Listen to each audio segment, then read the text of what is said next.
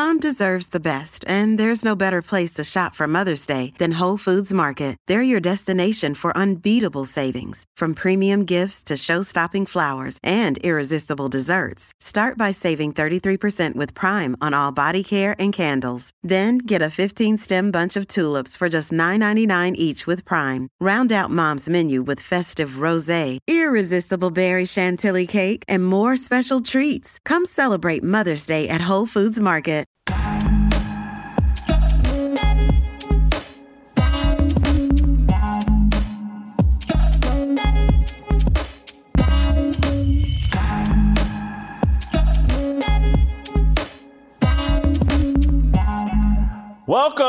Welcome to Fearless with Jason Whitlock. I am Jason Whitlock, your host. I don't know how I would describe myself as dressed today. Comfortably. I got a little bit of my Royce White, the overweight Royce White look going on. But happy Friday to you and yours. We made it to the weekend. That's always great. And I'm going to get your weekend started wonderfully with an awesome show today. Steve Kim will be here to help me talk about last night's NBA Finals and a little different twist. I can't believe where my mind went and watching the NBA Finals last night and where I took this conversation today after watching the NBA Finals Game 1 series last night. I'm a weird dude, and you'll see why here in a second when I start this fire. But also, Maj Toure is going to be here. We're going to talk with him about Joe Biden and the Democrat and the left's and corporate media's fight to take our guns from us. We'll talk with Maj about that. And Scott Drew, the head basketball coach at Baylor University, the 2021 national champion coach, led the Baylor Bears to the national title in 2021. He'll be here to talk about his book about Jesus, others, and yourself, joy. Anyway, I'll let Scott explain. Terrific book, terrific advice about how to use Christ, even as a coach, but just in all kinds of ways to improve your life. We'll get into that with Scott Drew. But first, we'll do what we like to do here. Let's rub some sticks together. Let's rub some paper together. Let's start a fire. All right, the problem with Northern California social media apps is they reward the inept, the dishonest, the insecure, and the power hungry. They incentivize values and characteristics that contradict America's best ideals for success. There's no advantage to proper grammar and punctuation. The same can be said for informed opinion or researched information. The apps embolden the illiterate and uninformed. They bait illogical and deceit. The platforms, Facebook, Twitter, Instagram, TikTok, Snapchat, etc., are stages which induce performance. Performance is an inauthentic act disguised as authentic. The lifeblood of social media is inauthentic acting, which is another way of saying disinformation. Chew on that for a moment. The apps trying to police disinformation depend on it. Social media is the Matrix, the wonderland dramatized in the Matrix movie series. Now, you won't believe when I started thinking about all this. It was all late last night during the final minutes of the Boston Celtics' 12-point victory over the Golden State Warriors in the NBA Finals.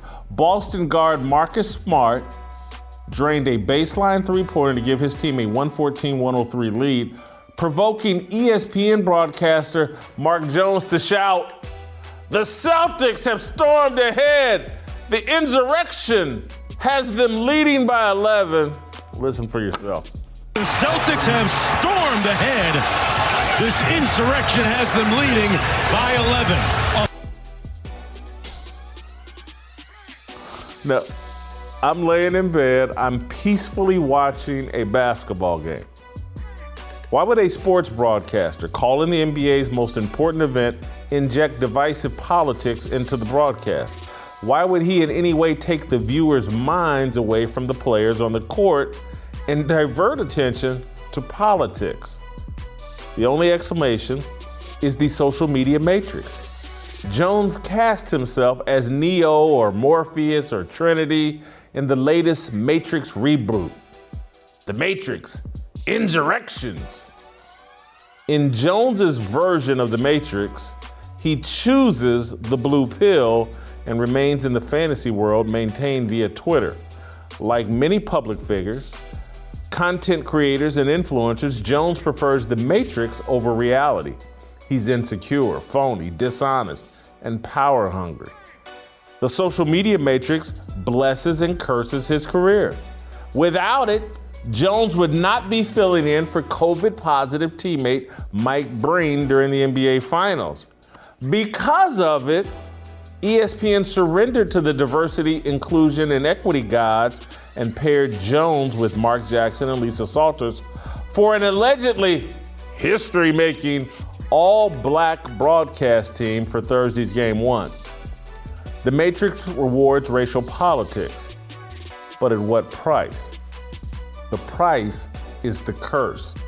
Jones has had to abandon reality and adopt a racially and politically polarizing persona that betrays his real life. Jones's Twitter bio reveals the identity dysphoria the social media matrix has brought on his life. His avatar is a Black Lives Matter fist. He's another love the fruit, hate the tree BLM supporter. He's married to a white woman. I don't point that out as a criticism. It's an observation about many of the most passionate BLM supporters. They tend to love the Black lives that exist outside their home and bedroom as a way of compensating for moving to all-white neighborhoods with their all-white wives.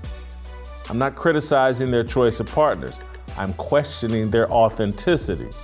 The people most determined to stamp out white supremacy love the fruit of white supremacy, the white woman, but pretend to hate the tree that produced the fruit. It's the equivalent of loving the Big Mac and hating Ronald McDonald. I don't buy it. Ronald McDonald is a damn good man. BLM is a Marxist organization and promotes Marxist principles. Marxism is hostile towards religion, particularly Christianity. Jones's Twitter bio lists a Bible verse, Psalms 110, verse 1. The Lord says to my Lord, sit at my right hand until I make your enemies a footstool for your feet. So we can assume Jones is a man of some religious faith. That faith should cause him to reject Black Lives Matter. All lives matter to Christians. The Bible never addresses race or racism. Race should be inconsequential to a Christian. It appears Jones struggles with idolatry, the root of all sin. He suffers from racial and political idolatry. His dominant Twitter image is a picture of himself with President Barack Obama. The social media matrix has tortured Jones's mind to the point of delusion. 2 years ago, at the height of the St. George Floyd celebration, Jones tweeted, quote, Saturday at my football game, I'll tell the police officer on duty to protect me. He can just take the day off. I'd rather not have the officer shoot me because he feared for his life because of my black skin or the other dumb ish. I'm not signing my own death certificate. Jones followed that doozy of a tweet with another one saying, quote, police never saved me, never helped me, never protected me, never taken a bullet from me. They pulled guns on me, never kept me safe in a protest, never stopped the racists from taking my Black Lives Matter flag off my house. I could do without them. Breonna Taylor, defund 12. Oh, I'm sorry, hashtag Breonna Taylor, hashtag defund 12. Now, in previous years, before the death of St. George Floyd, Jones had tweeted out pictures of himself with white police officers, thanking them for providing him escort to and from games. Mark Jones is a social media activist. He performs for social media clout. The apps are the enemy of truth and authenticity. Disinformation and division fuel the platforms. That's what I was thinking about at the end of Game 1 of the NBA Finals. I know I'm really weird. Who watches an NBA Finals game and starts thinking about social media and how it's the enemy of the people and how it's the enemy of democracy, it's the enemy of the truth? But I'm enjoying the game. I predicted the Boston Celtics to win this series. I can't stand Steve Kerr and how woke everything is out in the Bay. So I'm happy. The Celtics are winning. They've had this incredible fourth quarter. And, I'm halfway dozing off. And the next thing I know, I hear Mark Jones ranting about an insurrection. And I'm just like, are you kidding me? And then why? Why did this happen? And the only explanation is social media. It baits us to be phony. It baits us to perform. I'm talking about all of us. Influencers, content creators, public figures, everybody that engages, regular people that just engage in social media. And that's from Facebook to Twitter to Instagram. We put out fake versions of ourselves. We put out pictures that make us look skinnier than what we really are, that make us look better than what we really are. The only pictures we put out are the ones where we're living our best lives. Or we even saw what's the guy, Claypool, the receiver for the Pittsburgh Steelers, when he put on his crying performance about Dwayne Haskins. Social media is causing all of us to embrace delusion, fantasy, a false world. It is the Matrix, and we're all happily inching deeper and deeper into the social media matrix abyss. Mark Jones just beat us there. He'll be waiting for us at the finish line. Hey, welcome. Welcome to this fantasy world that thrives on division and racism. Steve Kim, I know I went really, really big picture here with Mark Jones, but I know you can handle it. And so I just want to start with just how phony Mark Jones is. And is he perhaps the phoniest person at ESPN and maybe in all of sports media? And I can, particularly when he put out the tweets about, I'm going to tell my police officer, don't protect me, because I'm not going to sign my death certificate. And then when they dug up just pictures and tweets from just a few years earlier where he's smiling and laughing with white police officers, thanking them for bailing him out, I think he was a normal human being who has been made insane by social media. Well, the term that I use is performative wokeness. And right around 2020, that became in vogue with everybody. But you asked me, is he the phoniest guy at ESPN? It kind of reminds me of that saying from O.A. Bum Phillips when he was asked about Earl Campbell. They said, hey, is Earl Campbell, is he in a class by himself? When he said, I don't know about that, but whatever class he's in, it don't take long to call roll. Now, I'm going to go here. Remember that revolutionary cartoon animated series Boondocks by Aaron Magruder, who more and more looks like Nostradamus with some of his episodes? Mark Jones is Tom Dubois. Remember Tom Dubois? He was the neighbor that married a white woman. And he was very uppity, very suburban. But online, all of a sudden, Mark Jones has turned into Riley Freeman. This is what it is. He's really Tom Dubois, but he's performing as Riley Freeman. That's what it is. And sometimes, as you say, life animates, life mirrors fiction, and fiction mirrors life. That's what he is. He's Tom Dubois. Do you think, and I don't know if you saw this, but like Andrew Marchand for the New York Post, who's a pretty influential sports media critic, he was critical of Mark Jones, and it had little to do with the insurrection comment.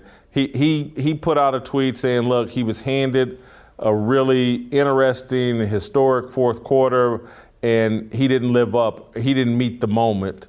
And he talked about how there were better, I think he mentioned Dave Pasch and someone else, who would be better replacements for Mike Breen. I'm wondering, do you think there's any chance ESPN says, you know what, if Mike Breen can't do game 2, let's get someone else in here other than Mark Jones? No, because they're afraid to. They're afraid of the blowback. They're afraid of the criticism. And that action alone, whether it's based on merit or not, there will be certain factions that will bring up the race card, and I don't think ESPN wants that heat. Let's go back to Mark Jones real quickly and his career arc since 2020. We may be disgusted by his comments along with most of the American public, or a good segment of it. We may disagree vehemently with what he says, but in terms of his career arc the last 2 years, it's actually been a net positive for him. On the flip side, look at Sage Steele. Much more pro-American value. She doesn't step to the party line. She says things that are an outlier for what is accepted and then actually promoted in Bristol. And she's had a great career, but she's facing a lot of difficulties because she's on the opposite end of the spectrum. And look, we're all humans. Everybody sees this and they figure, okay, I may not necessarily parlay certain things into a better career or promotions or more money, but I think it's a natural human feeling to say, well, wait a minute, if we're not going to become Mark Jones, I know this, I don't want what's happening to Sage Steele to happen to me. I think you make an excellent point, and again, it goes to my much larger point to take this well beyond Mark Jones. This is the reason I brought this up today and wanted to talk about it is because this is going on throughout American culture, that what's going on with Mark Jones is just a symptom that we're baiting a lot of Americans, and particularly public figures, into being the worst version of themselves. That's how you move ahead. That's how you move forward. And we're doing these social media apps that we've decided are the fact checkers of America and the pulse of America and the public square of America. Yeah. These apps are built on dishonesty. I don't think that Elon Musk, Mark Zuckerberg, or anybody else can fix them. It's like they're built for dishonesty. How do you then change them and make them built for honesty? I just don't think it can be done. Well, to quote my guy, Ock Nation, there are no solutions. But let me point out someone else, Steve Kerr. I had my own thoughts watching this really entertaining game. I need to ask Steve Kerr, why do you wear a mask sometimes and then you don't? Is the virus alive and well in NBA road cities, but not in the Bay Area? I find that to be strange. Another thing, we saw his hyperventilating temper tantrum last week in the wake of that shooting in Uvalde. He's allowed to have his opinion. I certainly respect his right, his First Amendment right to speak out. There was a shooting in Tulsa. People died. By definition, it's a mass shooting. Didn't say a word about it. It's funny. The mainstream media suddenly walked back their coverage of the story for a particular reason, and we know why. And then also another thing, Steve Kerr, just pure basketball reason. If Steph Curry's hot, don't ever take him out. I thought he mismanaged that game completely. But yeah, Steve Kerr was just getting on my nerves that night, just watching this game in several different directions. You said a mouthful. Let me unpack them one by one. The mask thing that you're talking about, I think that applies to Boston's coach as well. What is it? Ime Udoka? I may screw up his name, but This guy wears this mask underneath his chin for most of the game. And the reason why this connects is because if not for social media, he wouldn't be doing that. At all. Again, why are you wearing a mask under your chin on TV? You look stupid. You look ridiculous. It serves no purpose. But it's this nod that people are doing to social media. Hey, even though this mask serves no purpose, even though I'm not wearing it properly, I want you to know I'm on the mask team. It's like a little bat signal. Hey guys, I'm on Team Blue. I'm on Team Democrat. It's ridiculous. And I'm just in any other world, this would get called out during the broadcast, or one of the halftime crews would be like, what is this guy doing wearing this mask around his neck like it's a napkin and he's at an all-you-can-eat barbecue buffet? It's a bib, basically. It makes no sense, but we can't even talk about it. These guys are making clowns of themselves, and we can't even laugh at them. It can't even be discussed. Well, it's become the world's cheapest jewelry or accessory, almost as a social status. But I just wondered, there's nobody in the NBA media could ask Steve Kerr, Steve, there are times you wear a mask and at times you don't. I know it doesn't have to do with the game, but you're the one coming out talking about mass shootings. So obviously, sometimes you think about yourself as more than just a basketball coach. You can't ask him why he wears a mask at certain times and not at others. And I'm just wondering, based on that display last week, someone had to be curious, like, hey, something pretty bad happened in Tulsa. Steve Kerr, what are your thoughts on that? And I think that's the problem. When athletes never talk about social or political issues, I feel as though everyone should leave them alone. They just want to play a game. They want to do their jobs. But when you want to go out there and paint yourself as an activist or some sort of revolutionary figure that goes beyond the realm of sports, that point, in my view, Jason, you become fair game. Steve Kerr, as it relates to the Tulsa incident, his retort would probably be, well, I said all I can say last week. It would be redundant if I did it again this week. That's what his answer would be. The truth is, though, if the shooter had been white and shot up a bunch of black doctors, Steve Kerr would have found a way to say something. Hell, yes. The Golden State Warriors may have, boycotted the game, or we got to do it another day. We're too distraught. But since this shooter was black, and again, I don't know the color of the doctors that he shot up or the people at the hospital. I tend to think they were white. I do know the shooter was black. But yeah, no one's saying a word. Well, and this goes back to my whole, again, this is why this stuff is so important, is trust me, Steve Kerr, and I don't know if he has any faith or not, but in his heart of hearts, Steve Kerr doesn't really see race. He has no problems with black people, white people, nothing. But he's being forced, because of social media and because he's a weak man, he's being forced to act in a racist fashion. And I'm just, this is like, social media is the headquarters for the KKK. It's where the KKK meets every day. Black and white racists meet over social media to express their racism every day.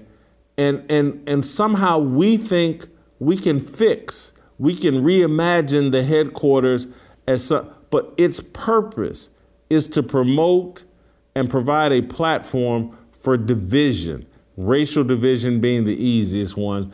And I Steve Kerr, I'm seeing athletes. Steve, I grew up in athletics, man. My whole life was built around football, participation in sports, black, white people, rich, poor people coming together, putting their differences aside, operating, working together as a team.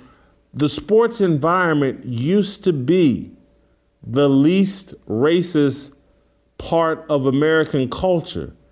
Now they're making it a racist. I can't say it's the most, but they're making it part of a racist culture. And I'm seeing athletes, and I'm seeing people like Steve Kerr, who I'm telling you, 30 years ago, or when he was playing with the Chicago Bulls, and he would never, I don't think he'd be doing the things he's doing now today.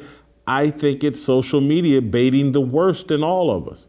Yeah, I think that's certainly a factor. But Jason, I think we have to point the finger at the media, too. If no one ever pushed back on Steve Kerr, that just becomes a pulpit that he's on. I mean, Steve Kerr should be the new Homer Simpson meme, where he comes out of the bushes and it's like, oh, what color is the guy that shot? Never mind, going back into the bushes. Literally, we should do that meme again with Steve Kerr's head and Homer Simpson's body. But there has to be a point where a media member, and largely the makeup politically, from what I know of most mainstream media, is liberal/Democrat, at least moderately, if not fervently so. So most of the times, men like Kerr will be speaking into an echo chamber, and there will be no pushback. I actually enjoy the days when you had pugnacious reporters, guys who would be muckrakers that would battle. Nowadays, even the media members are now performing for social media, and they all want to be known as really anti-racist. And they say things that just simply aren't true, or they make statements that you really say to yourselves, boy, do you really mean that, or are you playing to the mob? And so that's a large factor of it, is that guys like Steve Kerr are never actually questioned or held accountable for their statements. Well, I'm going to tell you why, and you're the perfect person for me to talk with this about. When you start to, what happened to the media is, like ESPN and Fox Sports to a lesser degree became the Walmart of sports media. And they ran out the influence and the impact of local media. And so during my heyday, in the 1990s, 2000s, in Kansas City, I was the most important voice for every athlete or coach from the University of Missouri to Kansas State University. All that's connected, I think, by I-70 or whatever, from between the University of Missouri and Kansas State, and that included the University of Kansas, and it included the Kansas City Chiefs and the Kansas City Royals. And I don't say this arrogantly, but they lived in fear of my wrath and what I had to say, and it was important. But the whole ESPN and the national voices, getting the approval of the Adam Schefters or whoever's on ESPN, de-emphasized the local guy. And so once you emphasize the national guy and he becomes most important, he's not in town on a day-to-day basis dealing with Steve Kerr. He comes in once a week, once a month, every other month, and then he needs access to you when he gets there. And so he's not going to do anything to risk that access. Whereas you go back to the 90s, 2000s, there may be a Peter King that flies into Kansas City, but everybody on the Kansas City Chiefs knew at the end of the day, Jason Whitlock's going to get final say. And so they would have to deal with the pushback that I gave them. And so I would light into the general manager of the Kansas City Chiefs, Carl Peterson, light him up. He still had to deal with me. And if I told him, hey, I'm having a Christmas party at my house, my mother's going to be there, I want you to come and be the guest, he would come, despite the fact that I lit him up in the paper regularly. All these guys, everybody, from Roy Williams to Bill Snyder to Bill Self, all of these, they all came to my house and did my bidding because they had to. They had no choice. And now that the local guy is de-emphasized, there is no one who's going to go ask Steve Kerr tough questions and risk losing their access to Steve Kerr? Nobody. That is true. Access is a large part of it. I've talked about that. And too many journalists or media members nowadays, they think that having a friendly relationship is the way to go. That may be true. We all have our subjects that we enjoy and like, but you got to have enough integrity within the job to make harsh, fair criticism when it's warranted. But what I find to be really, really inauthentic with a lot of media members, and I see this in boxing a lot, they're afraid to tell their real feelings or their truth because they don't want the blowback on social media. And one of the things that I think you have to do is when you say something, don't read the comments, because I don't want to be duly influenced. What I think is what I think, and I want my readers or my audience to know, no matter how big, large, or small it is, you're getting my authentic, fair thoughts. You may not agree with it. You may actually hate me for it. But guess what? You're never changing my mind for the wrong reasons. I'm going to go back to that word again, performative. There are too many media members now that want to be liked because they believe that's the easiest way to get other jobs. It helps their bank account. But the actual blunt truth-telling that used to be a hallmark or trademark of our jobs, I don't believe is even allowed to exist the way it did, let's say, 20, 25 years ago. Steve, I think it was last week you and I were talking, and I was retelling stories about Andre Rison threatening to kill me, yeah. Marcus Allen attacking me in the locker room, Keyshawn Johnson threatening me about, and I wasn't doing that to brag, or it was just the reality. That was commonplace, but that was commonplace when it was a far more male-dominated industry. And so the athletes knew, like, man, this dude, if he says something crazy in the paper, on radio, I'm going to see that dude. I'm going to get to be a little bit intimidating to him. But now that we've put, 20, 25% of the reporters in the locker room are now women.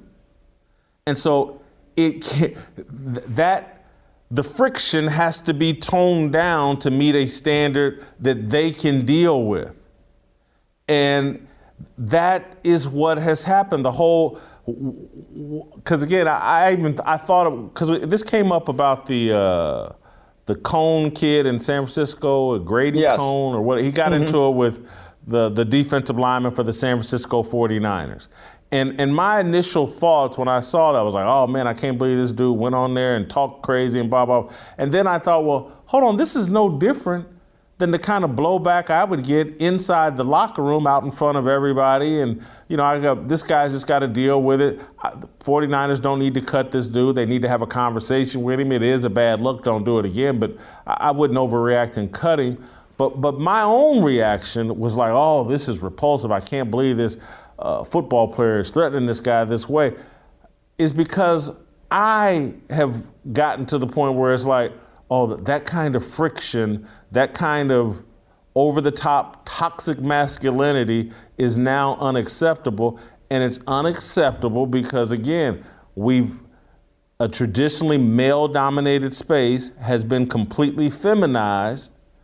And so nobody wants friction. There aren't female sports writers, for the most part, who have any interest in going and asking any tough questions that aren't related to, are you racist? Oh, I think you're racist. Those are the only questions that are legal. If Russell Westbrook is rude to fans or any of that, and you got to ask him a tough question, no dice. But if a fan does something to Russell Westbrook, does some reporter, male or female, want to run in there and say, Russ, how did you survive that racism? They called you Westbrook. That's about as much friction as we want to deal with. And they feminize the entire profession. And once you feminize it, you move further and further away from the truth. You move further and further away from iron sharpening iron. Let me add one little thought there. And because you exist primarily in the boxing space, I don't think you've seen near the infusion of female sports writers in the boxing space that you do in football and basketball. Yeah, but Jason, in the boxing sphere, there are some female reporters out there. And they have different degrees of harshness in terms of their coverage. They all have different styles.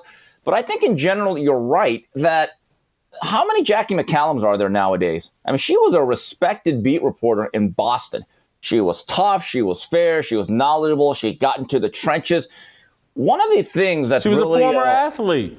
She was a former athlete. She was not given a notebook because someone found her on Instagram in a bikini. Right. So barrier of entry is very important here. Back during your era and even before, you had to really work your way up. For the most part, you were given a high school beat. You worked the news deck. You had to write on the news wire, right? And then eventually you got a smaller beat, and then you worked your way up to a major coverage of a Major League Baseball team, NBA. Then if you made enough bones, you became a columnist, but you had to earn it. Nowadays, people are just elevated, or for better or worse, I'm not saying it's really a terrible thing. If you have the capabilities of being on YouTube and you want to commit a little time, anyone can be a media member, which is fine. By the way, some of my favorite boxing channels are guys who have never actually been classically trained as media members. But you know what they have? I'm going to say it, balls. They have balls. Ring IQ, the Boxing Rant, Coach Malachi Williams. I watch these guys religiously. Michael Montero is a guy, and they go against the grain, and maybe it's just my personal choice, but a lot of these guys get a lot of heat from the quote-unquote woke mob because they're more in alignment with the way I would cover the game. So, I mean, the media game has absolutely changed, but I don't think it's just women that are soft. I actually think many of the men have fallen right in line with this game of access. It's at what I'm saying, and I'm not letting men off the hook, but I do want to be clear here. Once you put a woman into any room, it's going to soften things up, period, end of story. Men change their behavior around women, period, end of story. And so I'm just, the whole culture, you put a woman into a men's bathroom or you put a man into a woman's bathroom and the whole atmosphere is going to change. I'm going to, just Ariel Helwani, did I get his last name right? The MMA, the great, again, you'll that guy has a pair, went toe-to-toe with Dana White. Can we think in the last 15 years of all this infusion of diversity and inclusion into the sports media space, and a guy like him comes out of nowhere covering basically a new sport, really aggressive, fundamentally sound. Name me the female sports journalist who's the equivalent of him. People pretend like it's Mina Kimes. It's not. No. She whines over social media. Oh, I got a bad email or tweet and blah, blah, blah. It's not. Even I'll go back to like my days, the heydays. Take some. I don't know if you remember Selena Roberts. Yes. From the New York Times. Yeah. Yes, I remember her. She was supposed to be tough. Yeah, but all she was really tough about was feminist issues. She was the one that tried to crucify the Duke lacrosse team with bogus evidence, and blew her career up in flames. I'm just. It sounds like I'm being sexist. I'm just being honest. No, it's we've dropped women into all these environments, and we haven't required them to deal with the same things that we deal with. And I'm just sorry. If NFL players can threaten to beat me up and I just have to deal with it, if they can attack me in nightclubs and I just have to deal with it, that's the price of doing business.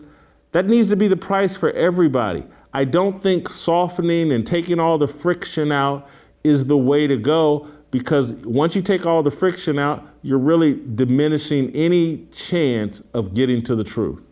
No, you're right. And your point about how men act differently when there's no women around, I have to mention BDA Boxing, another great boxing content provider I love. They have these large chats, and it's just men. And it's like guy talk with boxing. And some of it, you wince, you laugh, you cry, but it's funny. And because no one tries to change their behavior. But Jason, you talk about the landscape of female reporting and journalism. We talked at length about this about 6-7 months ago when Leah Thomas was becoming the female Mark Spitz, blowing everyone out of the water and lapping people, right? How many female journalists stood up and put the table and said, okay, we're going to put our uterus on the table, not balls, but uterus. None of them spoke out. In fact, ESPNW never wrote a single article for any of their 50 daily readers. We checked. I remember going there at ESPNW. I said, okay, I've never typed in this URL. Certainly was not in my bookmark. And I'm looking like you didn't write one thing about it for months at a time. That alone shows you how dishonest this process is, because some of these women, or many of them, had to have played sports at least through high school, if not college, so they're pretty good athletes. They know how unfair it is. They know the disparity in strength and speed and lean muscle mass and all that other good stuff, that when you have men compete against women, it is not a level playing field, and barely anybody made or wrote a single word about that subject. Let me hammer the point, and then we'll move on to approval rating and get out of here. But take someone like Maria Taylor, former volleyball player, former basketball player, college level, hell of an athlete. She can go on TV and pretend like Drew Brees saying, hey, I would never kneel for the national anthem. She can go on TV and bob her head and wag her finger and go all sister girl, how upset she is at Drew Brees and how racist it is that he wouldn't kneel for the national anthem or he's defending the national anthem, all that, whatever that is. She can go put that act on over TV for social media. But we haven't heard a peep from her about men invading women's sports. Haven't heard a peep from her about this Leah Thomas and all that. If she wanted to make a name for herself, if she wanted to prove that she was just as tough of a broadcaster, just as outspoken an opinionist, she wants to get paid like Stephen A. Smith, well, take on a tough stance, a tough issue, do it with some passion and some zeal, and defend women like her from men coming into their sports. But again, this isn't in the it's not in the nature of women to be that kind of confrontational, other than with a man that they are in a personal relationship with. But it's just, they don't want to do it in the media space and deal with the fact that there will be people criticizing them over social media. They don't want to deal with that. And I've known plenty of guys who have dealt with it for decades. This was common since the beginning of newspapers. Men, as journalists, have been dealing with that kind of blowback for our entire careers. I hope maybe there's female sports journalists that will watch this. You know, I'd love to see Ramona Shelburne go off on this topic. And I say that with affection. I like Ramona Shelburne. But she's a former softball player at the collegiate level. She knows this ain't right. And maybe I don't know what she thinks. Maybe she thinks. But Caitlyn Jenner's on the record. Martina Navratilova's on the record. There's all kinds of high-level female athletes that are on the record like, man, this is BS. And not one female journalist wants to plant their flag and say, you know what, I'm drawing a line in the sand. This is some BS. I'm going to be the leader of this crusade. The only thing they want to be, let me take care of some business and we'll come back and do the approval rating on Mark Jones. With Father's Day coming up and all the summer events and holidays on the horizon, this is the perfect time to try a box of Good Ranchers. If you're looking to surprise your father, grandfather, father-in-law, husband, this is a no-brainer. Good Ranchers is the place to get American beef, chicken, and seafood this summer. They sell 100% meat and ship it right to your door. And right now they're giving away 2 free 18-ounce prime center cut ribeyes to every person that uses my code, Fearless. That's over 2 pounds of prime ribeye steaks just added to your order at no cost. With Father's Day almost here and summer stretching out right before us, what's not to love? This is not the time to wait. Claim your ribeyes today before they run out. This is a limited stock item, first come, first serve, and you want to be first when it comes to Good Ranchers. They deliver the best of American farms and ranches to your door. Make sure you take time today, right now, and go to goodranchers.com/fearless or use my code, our code. I'm going to quit calling it my code. It's our code, Fearless. You're a fearless soldier. Go get you some of this Good Ranchers. Feed your troops the best American meat available. Good Ranchers, American meat delivered. All right, let's get to our approval rating.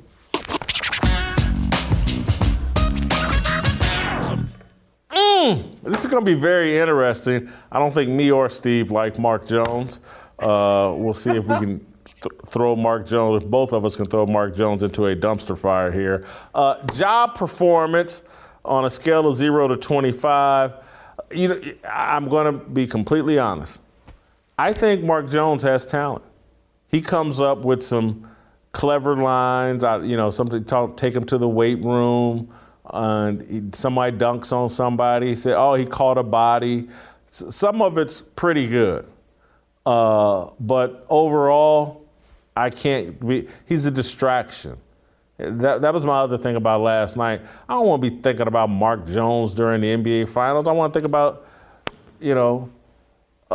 Steph Curry and Klay Thompson and Jaylen Brown and Jason Tatum. I don't want to be thinking about Mark Jones. So I give him a 10 in job performance. Oh, you know what? Now, again, I want the audience to know this. We did not know of each other's ratings beforehand. This is all live and in Memorex.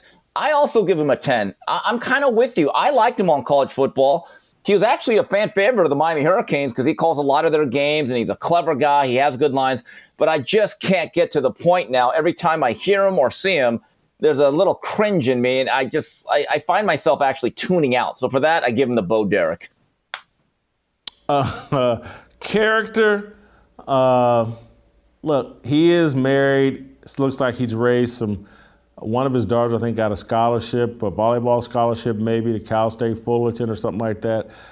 Good family man, it seems to me. So I got to give him some credit for character. So I gave him a 4 in character. I gave him a 0. I'm sorry. The stuff he's doing is dishonest. It's phony. It's fake. It's hypocritical. His personal life is not my concern. I'm glad he does all of that. But in terms of him as a public figure that is an employee of ESPN, he gets a big fat nada, zippo, zilch, nothing. Well, I'm almost there for those similar reasons because of authenticity. Very low on him. I think he's inauthentic. I think he's like the king, the captain of the Love the Fruit, Hate the Tree club. So I give him a 1 in authenticity. You know what? I even went lower than you. I gave him another 0. I want to call him Gilbert Arenas. He's Agent Zero to me. Again, he's one of these guys that wants to rally and protest in the streets and go home to his gated community. And I am very wary, Jason. I'm going to get into trouble with this. If you're going to act like Stokely Carmichael or Huey Newton, you better have a sister. You cannot have a Becky. I'm sorry. It's an unwritten rule. I've said it. Maybe it's not my license, but I'm fearless. I'm going to say he gets an absolute 0. Oh, so I should have handed you my he doesn't have Betty Shabazz. He has Becky Shabazz line. I could have handed that to you. And then there was also an opportunity for you to say, he likes bacon in the streets and pink toes in the sheets. But all right, let's get to It Factor. for a guy that isn't really that high profile, he seems to get a lot of attention for himself. He does it to himself with the stupid tweets and the stupid things he says on the broadcast. So I gave him an 11 in it factor. He overachieves in terms. Most of these guys, if you're not Mike Breen or Al Michaels or how do you even get attention? He seems to get it. So I gave him an 11 for it factor.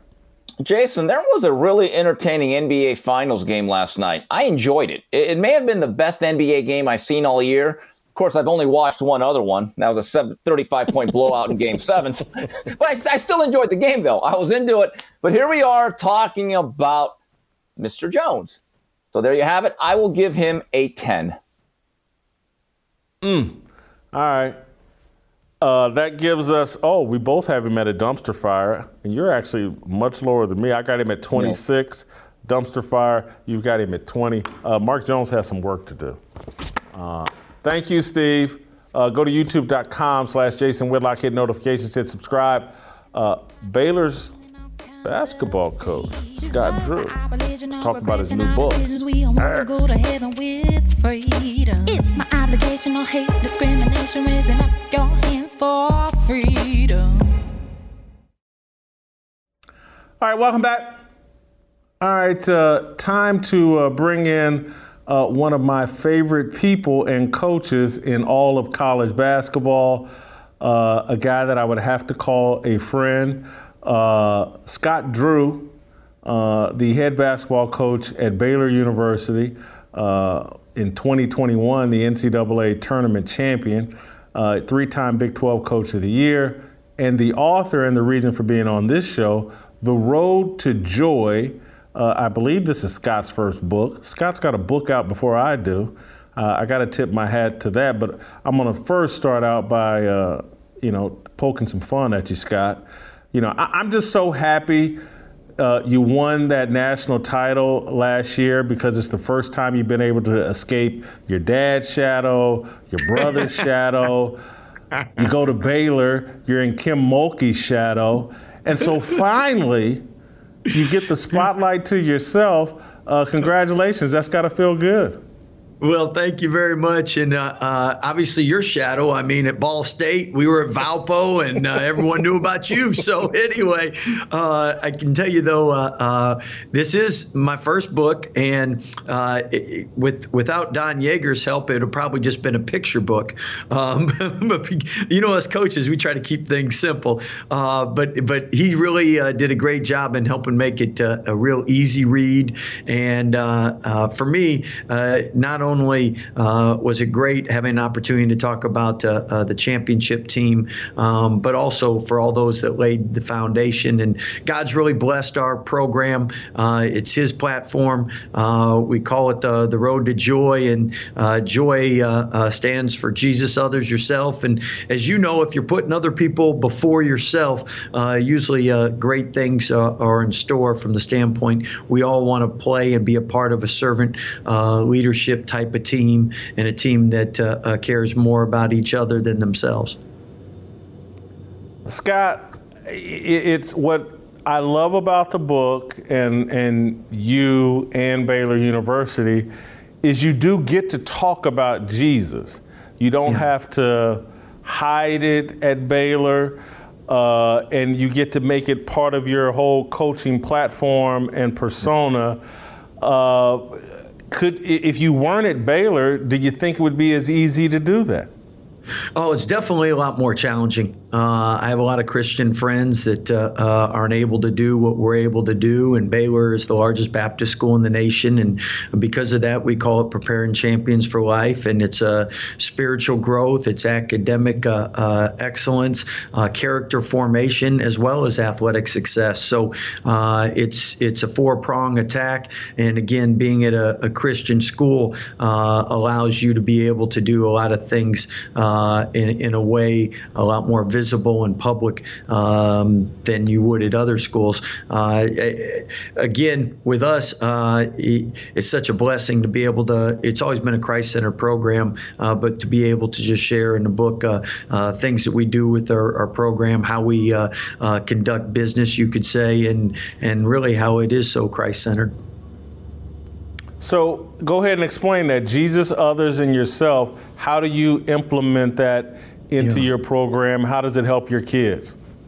Well, to begin with, if you're right off the court, usually you have a much better chance to being right on the court. And if you have that servant heart, if you're playing for an audience of one, if you're doing things for Jesus and then your teammates, it really makes it easy to be selfless, to be a positive leader, not one of them energy vampires, not one of those people that gets upset if they're not getting enough of their own shine, because you're doing it for something greater than yourself.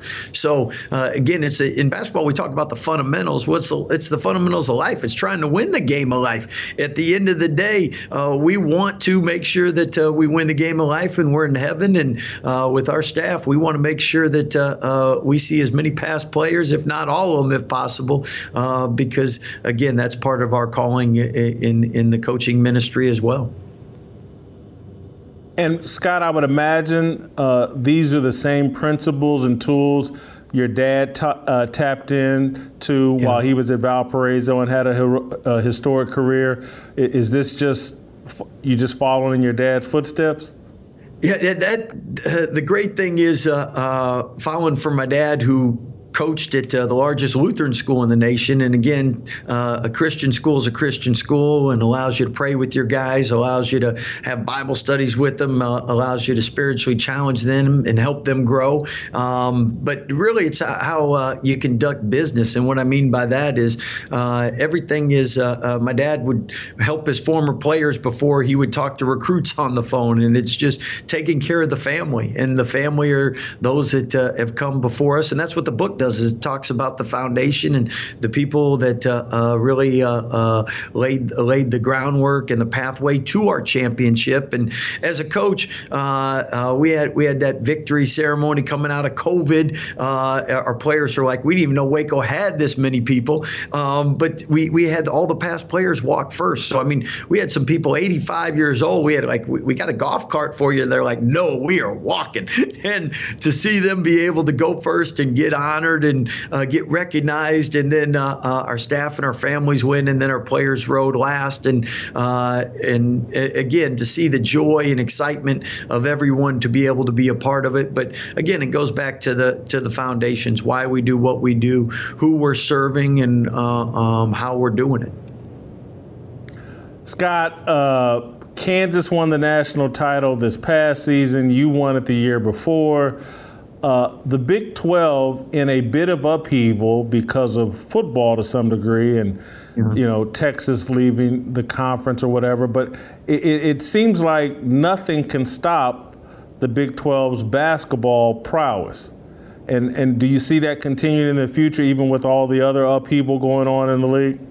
Well, coaches believe in statistics and analytics, and if you look at the 2023 Ken Palm analytics right now, the Big 12 has the highest margin of separation going into the season than they've ever had in Ken Palm recorded analytics. So since 2013, it's been the best conference in the country analytically, RPI-wise, whatever different metrics you might use. But even with Oklahoma and Texas, when they do eventually leave the league, with the new teams coming in, analytically, it's still going to be the best conference based on those numbers. So what makes the Big 12 such a great conference is top to bottom. There are no off nights. There are no easy teams and easy games. And that's what's made the league successful. In recent time, though, you've had so many different teams make the Final Four, from Texas Tech to Oklahoma to Kansas to us.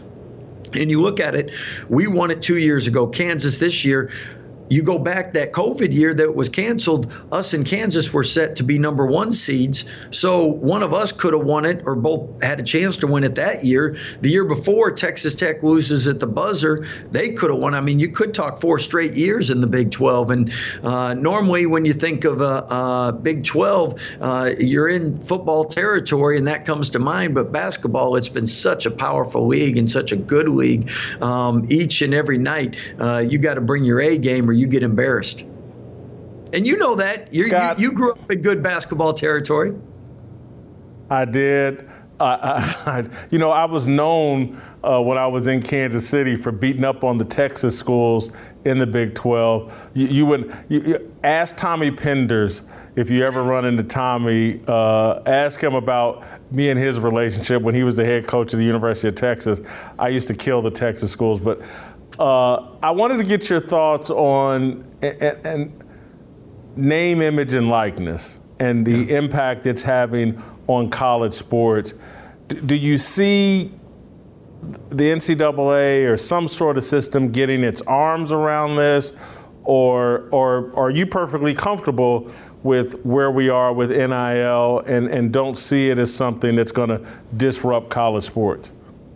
Well, For the coaches that I've talked with, I think we all agree that NIL has a purpose, and to see the student athletes be able to be rewarded on their name, image, and likeness, I think the ones I've talked to are all for it.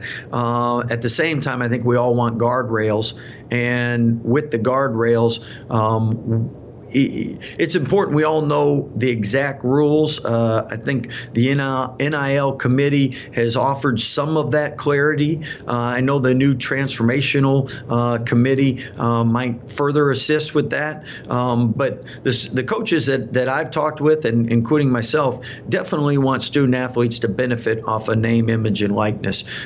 We just want guardrails within that and parameters within that, so we all can operate in a way that's fair, and when I say fair is, again, I think how it was intended or what it was intended for student athletes to be able to benefit off a name, image, likeness is much different than just a pay for play and who can offer the most inducement to bring in a student athlete to a school. How about tweaking the transfer portal? Where do coaches you think stand on that? Well, definitely. If you're really in coaching, you want to see it through. And what I mean by see it through is you bring in a student athlete. Why you're not a junior college coach is you like to have them for 4 years rather than 2 years. And you want to see them graduate and get a degree, and you want to be a part of that process. Now, there's always going to be exceptions to the rule. And what I mean by that is coaches leave. Student athletes should have the opportunity to leave. At the same time, I think what's fair is making sure that everyone knows the exact windows. Like if you leave, you get this one-time transfer where you're immediately eligible. If you don't if you miss that window, well, just like when coaches leave and there's a buyout and you have to pay the buyout, well, the buyout would be sitting out. And again, I think we want to have consistency. We want to have a roster. I'll be honest with me. Every time someone leaves our program, I feel like I haven't done a good enough job because they sign up to graduate from our program, to have a great experience from our program. Again, we don't have a lot of transfers, and those that have left, sometimes it's worked out, sometimes it hadn't worked out. But I do know the parameters in which you leave during this time so that coaches know how to fulfill and bring about the roster, because you do have 13 on scholarship. And sometimes when people leave, that puts your roster in a tough predicament. And for those other 9, 10, 11, 12 people part of your team, as a coach, you owe it to them to make sure that they have a point guard or have a big man or have a wing. And again, we're constantly tweaking, trying to make things better. And I think in the portal, we'll get to that. I think the new transformational committee will get to that. And again, as long as everyone knows the rules, it's easier to make sure that we can all all get what we want, and that would be for coaches to know and have a good roster, and then for players to be able to know when they can leave and what the requirements are if they do leave outside those windows. All right, I'm gonna get you out of here on an easy one. I'm gonna get you out of here on an easy one. I'm picking the Boston Celtics to win the NBA Finals because I believe in defense. I'm wondering who your pick is for the NBA Finals, Golden State or Boston? Well, I'm going with Golden State. I do like offense, but at the same time, I know analytically why we won a championship is we were great on both ends of the court. But I just think Golden State has too many weapons, too much experience. But I tell you what, I'm looking forward to an exciting series, and I hope it goes 7 games because that means we have 7 great games to watch. Thank you, Scott. And again, his book, The Road to Joy, out everywhere.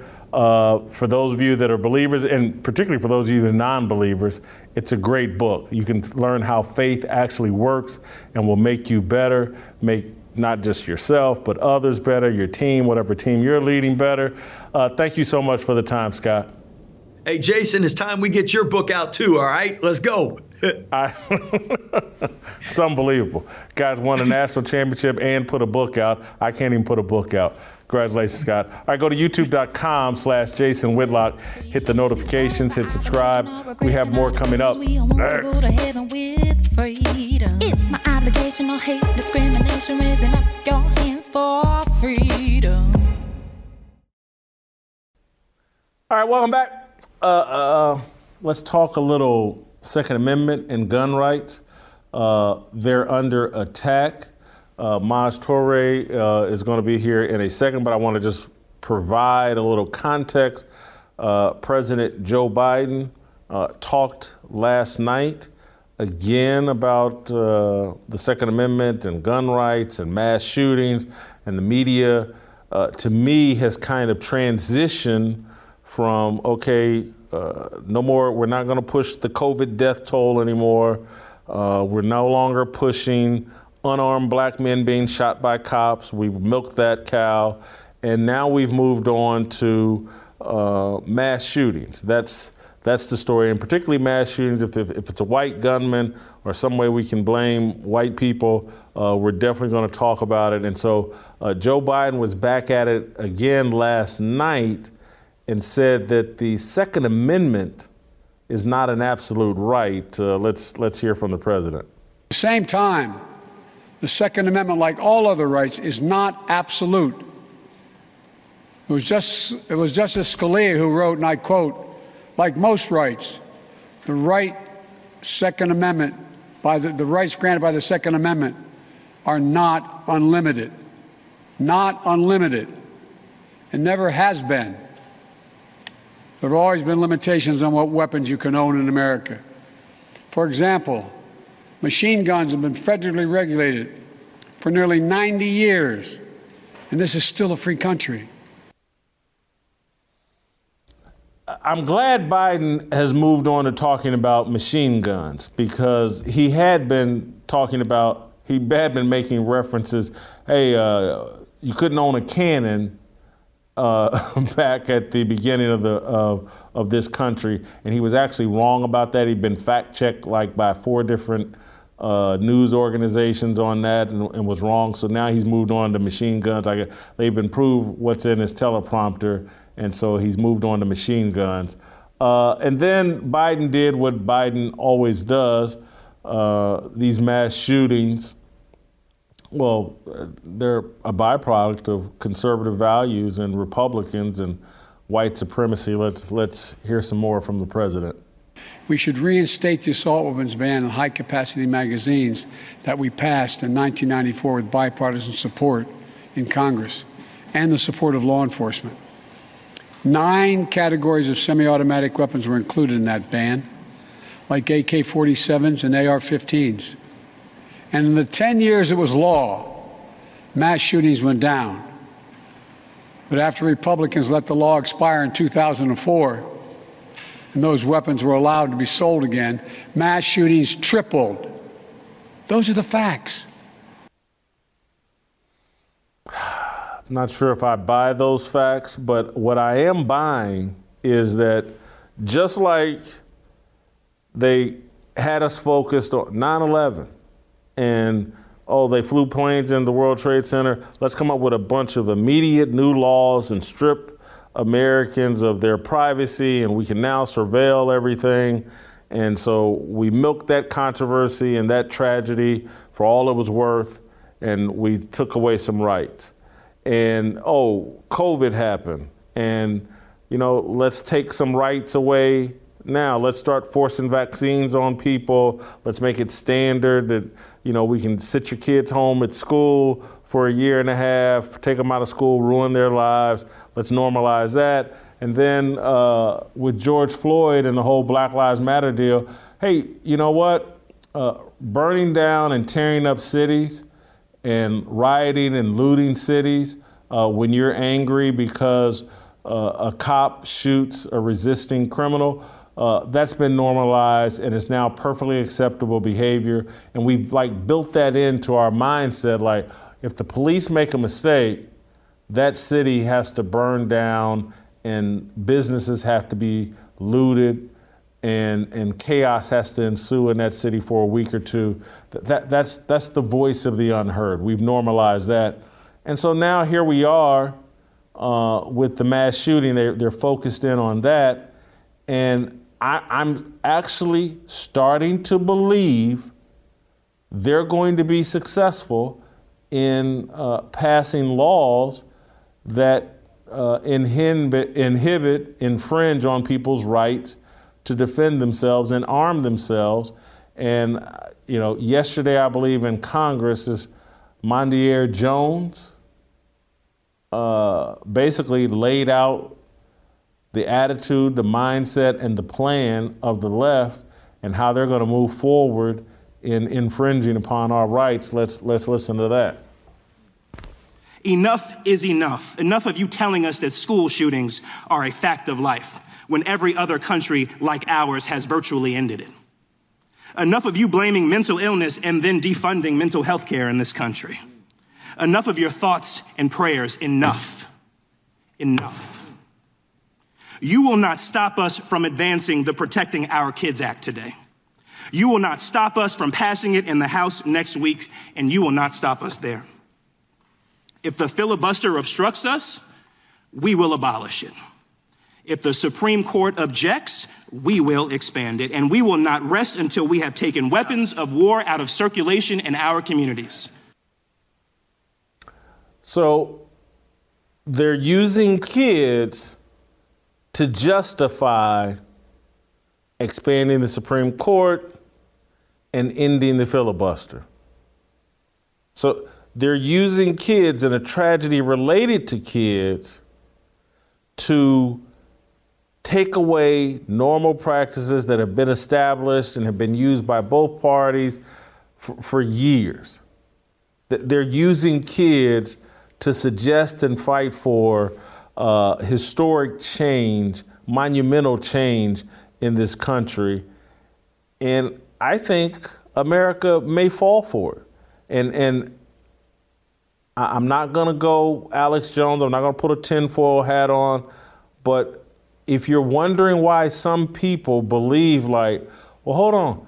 They propped a door open. A teacher propped a door open, and that's how the shooter in Uvalde walked in.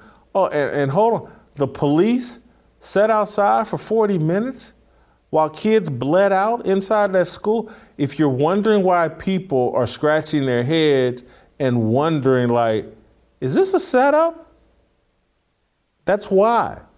Because politicians will take a tragedy to grab power. And they'll use kids, if necessary, to do that. I'm starting to believe they're going to have some success in these efforts, but I want to bring in our expert. Maj's whole life is built around protection of the Second Amendment and educating Black Americans on the importance of the right to bear arms. Maj, are you starting to get worried about the Second Amendment and their ability to perhaps infringe upon it? No, I'm not starting to worry about it. I've already been concerned about the direction. I mean, under the last few administrations, and I'll be, when it comes to the Second Amendment, with me, I'm very critical of both so-called sides. I'm a libertarian, so I kind of get to do that a little bit. I don't have to play the duopoly game. The reality is, President Trump had an opportunity to pass the Hearing Protection Act when, Republicans had the House and the Senate. They let it sit. Right after that, imagine it, then magically the Vegas shooting happens. They don't pick it back up, right? You have Biden, who for daggone near 50 years has made an entire political career out of attacking the Second Amendment. He wants to throw out all of these statistics and data, if since 1990 or 1991, where the law that he co-wrote, the legislation that he co-wrote for gun-free zones, since then, over 90% of mass shootings are in those same gun-free zones. He seems to not want to mention that part. There's something also that he said, I have it right here. This is Senator Joe Biden in 1985. I am convinced that a criminal who wants a firearm can get one through illegal, untraceable, unregistered sources with or without gun control. That was then Senator Joe Biden in 1985. I am convinced that a criminal who wants a firearm can get one through illegal, untraceable, unregistered sources with or without gun control. So am I concerned about the attack on the Second Amendment? No, because the Second Amendment has been under attack. I mean, that right there, that's 1985. That's longer than some people that may be watching the show have even been alive. So Democrats are going to do what Democrats are going to do. Rhinos are going to do what rhinos are going to do. What we as the Second Amendment community and the people, the Americans that don't want just government to have a monopoly on force by corralling firearms ownership into just the hands of the government, we have to be very non-compromising with these guys that say, oh, it's just about compromising or common sense gun laws. That's their play every single time. They say this huge thing. We want to ban assault rifles. They don't even know that assault is a term. There's no such thing as an assault rifle. Assault is an action. They say this thing. They say, well, guys, you got to compromise. Then weak rhinos say, OK, guys, we're going to compromise a bit. How about instead of just banning assault rifles, so-called assault rifles, how about we just give them some magazine capacity restrictions? That is still an infringement on the Second Amendment, clear as day. President Joe Biden also says things like it's not absolute. Imagine saying that the American people do not have the right to free speech. We can't speak our mind. Somehow that's not absolute anymore. Joe Biden, 3 months into this presidency, I tweeted, somebody will find it. Joe Biden is going to be the worst president in American history. Simple and plain. And I got beat up about, it's too early to tell. No, it's not too early to tell. And this is more of an indication of that. We cannot in any way, shape, or form have a compromise on the Second Amendment. The data is clear. Less than 1% of all mass shootings make up all shootings. Less than 1%. I know the media highlights it and, like you said, utilizes it to push further their agenda. But the reality is, if we start doing things like maybe, I don't know, walking around with a med kit, teaching people how to actually use a tourniquet, and not even just for firearm scenarios, for accidents. Maybe if we follow after organizations like Faster Saves Lives over in Ohio that trains educators how to defend themselves if need be in the schools. And these are instructors that already have licenses to carry.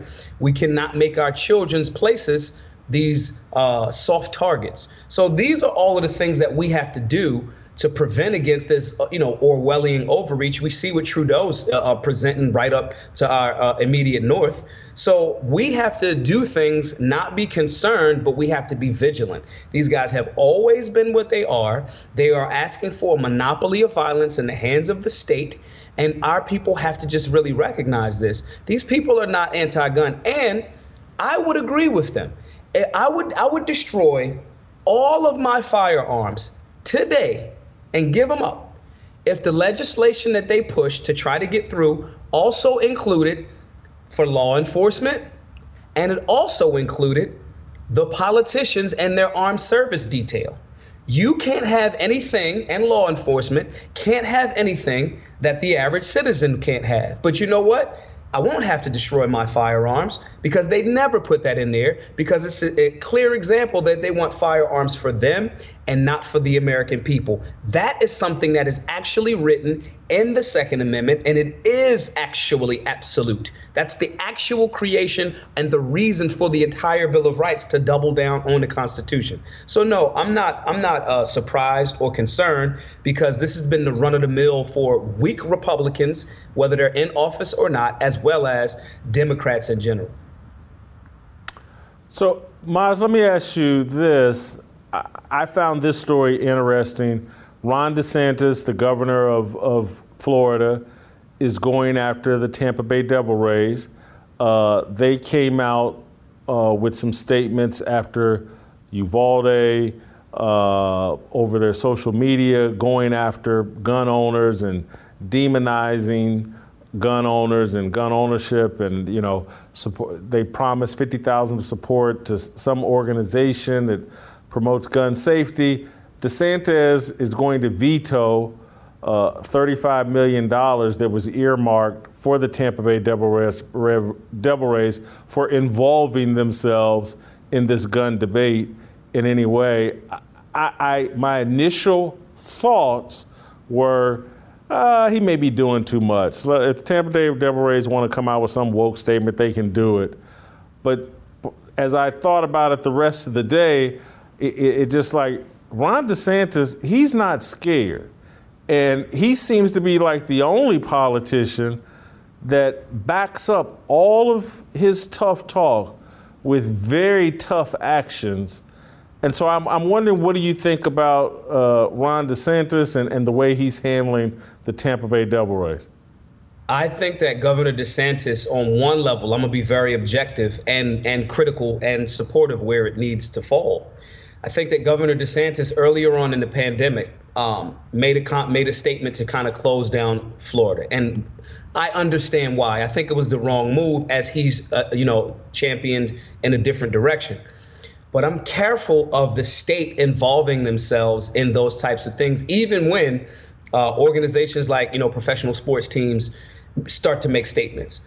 I do think, because the left has went so far, that now a governor or a elected official kind of does have to push back, because if you don't push back in a space where it's supposed to be right up the middle, these guys have been pushing this way for so long, banking on us not pushing back, not saying no. So I do think there's some value to say, listen, if you're trying to influence public opinion when you're just here to play sports, and we're not talking about just one individual. I completely understand one individual that plays sports using their platform to discuss whatever issues they want. I get that. Their freedom to express themselves does not remove the other people's freedom to critique that. As an individual, I am in alignment with that. But when it's an organization and you're trying to move your weight around and that changes and goes into a political direction, you can't expect to then get freebies on top of that after you're doing things that's not in a lane as an organization that you have to be in. You can just not say anything, okay? If the owner of a team is asked about something, they are well within their rights to express themselves and say, this is how I individually feel about this thing. But when it's as an organization, y'all already had a bunch of focus groups. You guys are going in a political direction. And when you do that, you run the risk of a particular candidate or even, an elected official saying, oh, that's how you feel? Cool, then we're not doing that. And they have no obligation to give you $35 million worth of freebies. They have none. No different than, the state of Florida does not have to give Disney any type of special privileges. They do not. It's a hookup if we do. It's good for everybody. But when you start promoting an agenda, you run yourself that risk. It's no different than me. If people say, well, Maj, your Twitter's too crazy, your Instagram's too crazy. If I tone down, I'm on my third Instagram at this point. If I toned down and didn't speak out so much about the COVID overreach and our rights being under attack, my Instagrams probably would still be around. But you make a decision on a platform that is not yours. They're in a state that is, they don't own the state. You make a decision and you take what comes with those decisions. So I understand why they do it politically. It sounds like the right thing to do if you think that the vast majority of your base is more left-leaning. That's stupid because you're in Florida. Florida is not a left-leaning state. So, they jumped out there, they messed with the bull, they got the horns, but we also have to be very careful where we're not relying on the state to make these types of decisions specifically because they are in alignment with our value system, because that can 180 real quick when it's for something that we don't agree with. So I understand why Governor DeSantis did that way. I'm cautiously optimistic, but I do understand why, and maybe other sports teams will recognize that you're not going to get extra, privileges when you're speaking out in a space when you don't have to as an organization. That's kind of like where I stand with it.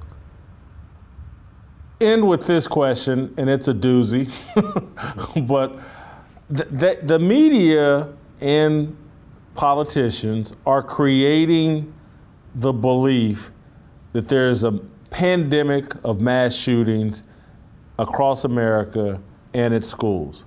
And I'm not sure if that's the case. I think it's kind of a false narrative that's being promoted.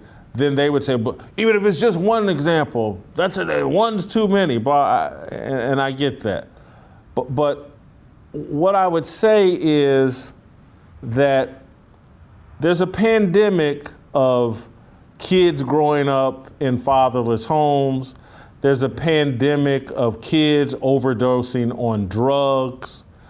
There's a pandemic of kids dying in car accidents that are all these things that I'm talking about are more prevalent than mass shootings.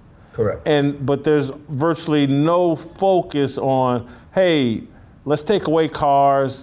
Kids are dying in car accidents.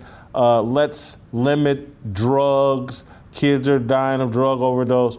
But on this particular issue, they are saying, oh, we got to do something. And anybody that's against it is a terrible person.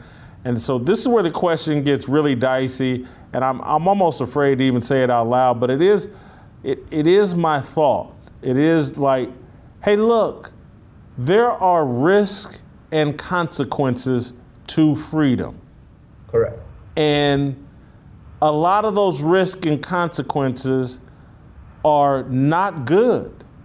But if we want to live free, we have to deal with that.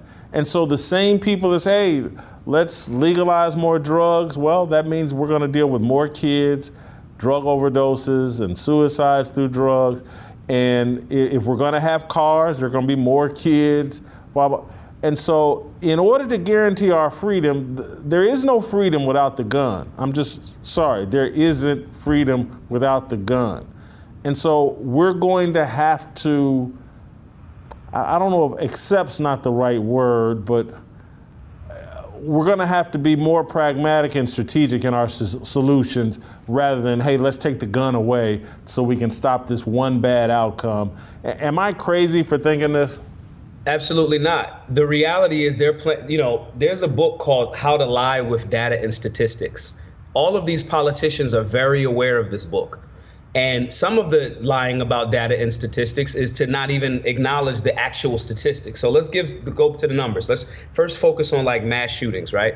Again, mass shootings based on FBI data, mass shootings, which by definition is a shooting where 4 or more seemingly unrelated people are targeted. What happened in Buffalo a few weeks back, that falls under that definition of a mass shooting. 4 or more unrelated. Now, the one that they were attempting to try to make as a shooting that happened in this hospital, they couldn't really get that one off the same, right? Because the guy, the black dude that did the shooting, targeted, wrote a letter and said, I'm going to go shoot this doctor because I just had back surgery and I think that this guy's the responsible for my pain. He was on meds, all that other stuff. So they couldn't really use that one. But when we go into mass shootings under that definition, less than 1%, somewhere around maybe 0.5% of all shootings in America are what they identify as mass shootings. So that's that first step. Then you have to look at the next step, which, well, how many shootings are there in America? On average, if there's 30,000, let's say in an entire year, 30,000 deaths related to firearms. What they don't tell you about that is 60% of those are suicides, are people taking a firearm and defending themselves, and killing themselves, okay? The other remainder of that, 40% of that, what they don't tell you is, if I use a firearm or a law enforcement officer uses a firearm to stop a bad guy, they count that death as gun violence as well. So the clear good guy stops the bad guy, and now that gets counted as one of the deaths. After you whittle all of this down, you get to maybe about 11,000 deaths, right? Annually.